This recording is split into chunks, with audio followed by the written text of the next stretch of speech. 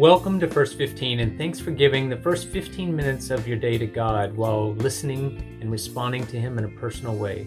I'm Ron, and I'll be your guide on this journey. We're all followers here, and we're learning to listen to God's Word, to meditate on it, and then to respond to Him in a personal way. If you are new to us, please subscribe or follow us on your favorite podcast provider, and you can also watch this on YouTube. In today's episode, we hear from Jesus' third block of teaching in Matthew 13. And he's going to share a parable, perhaps the key parable for understanding all of his teachings. So hang on for that. The intent on First 15 is to help us apply the truth of God's message beyond these first 15 minutes of the day into the rest of our lives. And we follow a 4-step process. I detail that in the first episode of the season back in Matthew 1. So if you haven't heard it, go back and listen to it. You can also get a sheet that you can download that details that process at podcast.wordofprayer.com. Now, in the midst of the conflict that we've talked about in the last 2 episodes from Matthew 12, Jesus has been teaching as he goes along. Today, we're on the beach, actually on the shores of Lake Galilee, and Jesus teaches one of his signature parables or teaching stories. Listen to Matthew 13, verses 1 through 17. On that day, Jesus went out of the house and sat by the seaside. Great multitudes gathered to him, so that he entered into a boat and sat, and all the multitude stood on the beach. He spoke to them many things in parables, saying, "Look, a farmer went out to sow. As he sowed, some seeds fell by the roadside, and the birds came and devoured them. Others fell on rocky ground, where they didn't have much soil, and immediately they sprang up, because they had no depth of earth. When the sun had risen, they were scorched. Because they had no root, they withered away. Others fell among thorns. The thorns grew up and choked them. Others fell on good soil and yielded fruit, some 100 times as much, some 60, and some 30 times as much. He who has ears to hear, let him hear." The disciples came and said to him, "Why do you speak to them in parables?"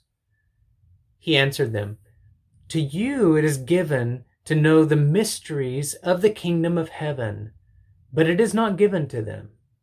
For whoever has, to him will be given more, and he will have abundance. But whoever doesn't have, from him will be taken away even that which he has. Therefore, I speak to them in parables, because seeing, they don't see, and hearing, they don't hear, neither do they understand. In them the prophecy of Isaiah is fulfilled, which says, 'By hearing you will hear, and will in no way understand. Seeing you'll see, and will in no way perceive. For this people's heart has grown callous. Their ears are dull of hearing, and they have closed their eyes, or else perhaps they might perceive with their eyes, hear with their ears, understand with their heart, and would turn again, and I would heal them." That's from Isaiah 6, verses 9 and 10.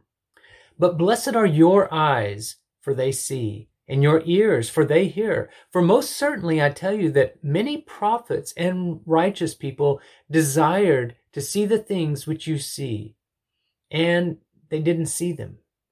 And they desired to hear the things which you hear, and didn't hear them."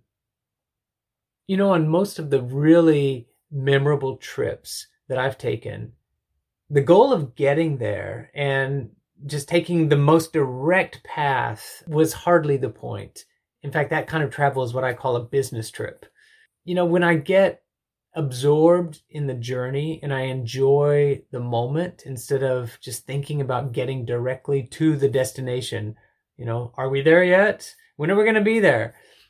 When I'm really in the experience and enjoying the journey, Those are the moments that are the most vivid and memorable to me. Parables are a way of speaking indirectly. Jesus is actually demonstrating something about the kingdom when he speaks in parables.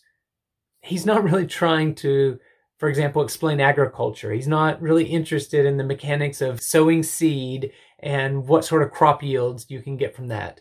So parables are not meant to be taken literally. They point us to something, though. They're teaching stories. We love stories. And the fact that these stories are not direct, but they're indirect, is a little bit intriguing too. There's a mystery in this. Jesus' kingdom is not coercive and overwhelming. You see, it's not a direct frontal assault. It's not like he's taking prisoners and, no holds barred. Jesus' kingdom is subversive. It's hidden. It takes over through an indirect path. This is part of the secret knowledge of the kingdom of heaven.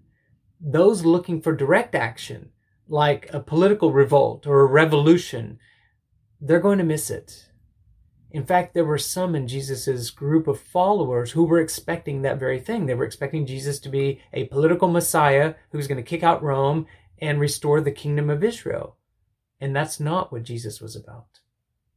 We usually think of mysteries as riddles to be solved or esoteric knowledge that's only meant for the few, the initiated, those on the inside. But Jesus' mysteries are like open secrets. He says the key to unlocking the parables, the key is in our own heart. We lock ourselves from hearing or seeing God's truth by the decisions that we make in our hearts.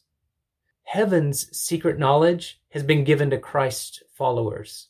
Stay on the path and you will understand. To open our heart up to God and accept His word, His truth, His light, is to understand the mysteries that we most long to hear about. Things like, who am I? Why am I here? And how am I supposed to act today? Will you pray with me? God, I open my heart to you. I want to know you, to hear your voice, to see your truth. I want to be known by you, seen by you, heard by you. Please, Lord, receive me, a sinner, by the mercy and the blood of Jesus. Put me right with you, Lord, my hope, my prize, my very great reward. In the name of Jesus, amen. I wish right now I could drop a tiny seed into the palm of your hand for you to carry it with you and ponder it today. Can you get a seed either from your house or maybe just outside where you live? Carry it with you today, look at it, and think about the mystery Jesus revealed. You can also make an entry in your journal or sketch a seed in the margin of your Bible next to Matthew 13. I will learn the mystery of seed. I'm thankful for you choosing to spend time today on this podcast. God enjoys your presence and He wants you to know how very much you are loved. Share this with someone else and bless them with it today. You can follow or subscribe to the podcast and leave a comment for us on YouTube. It gives us some valuable feedback so we can keep bringing these messages to you.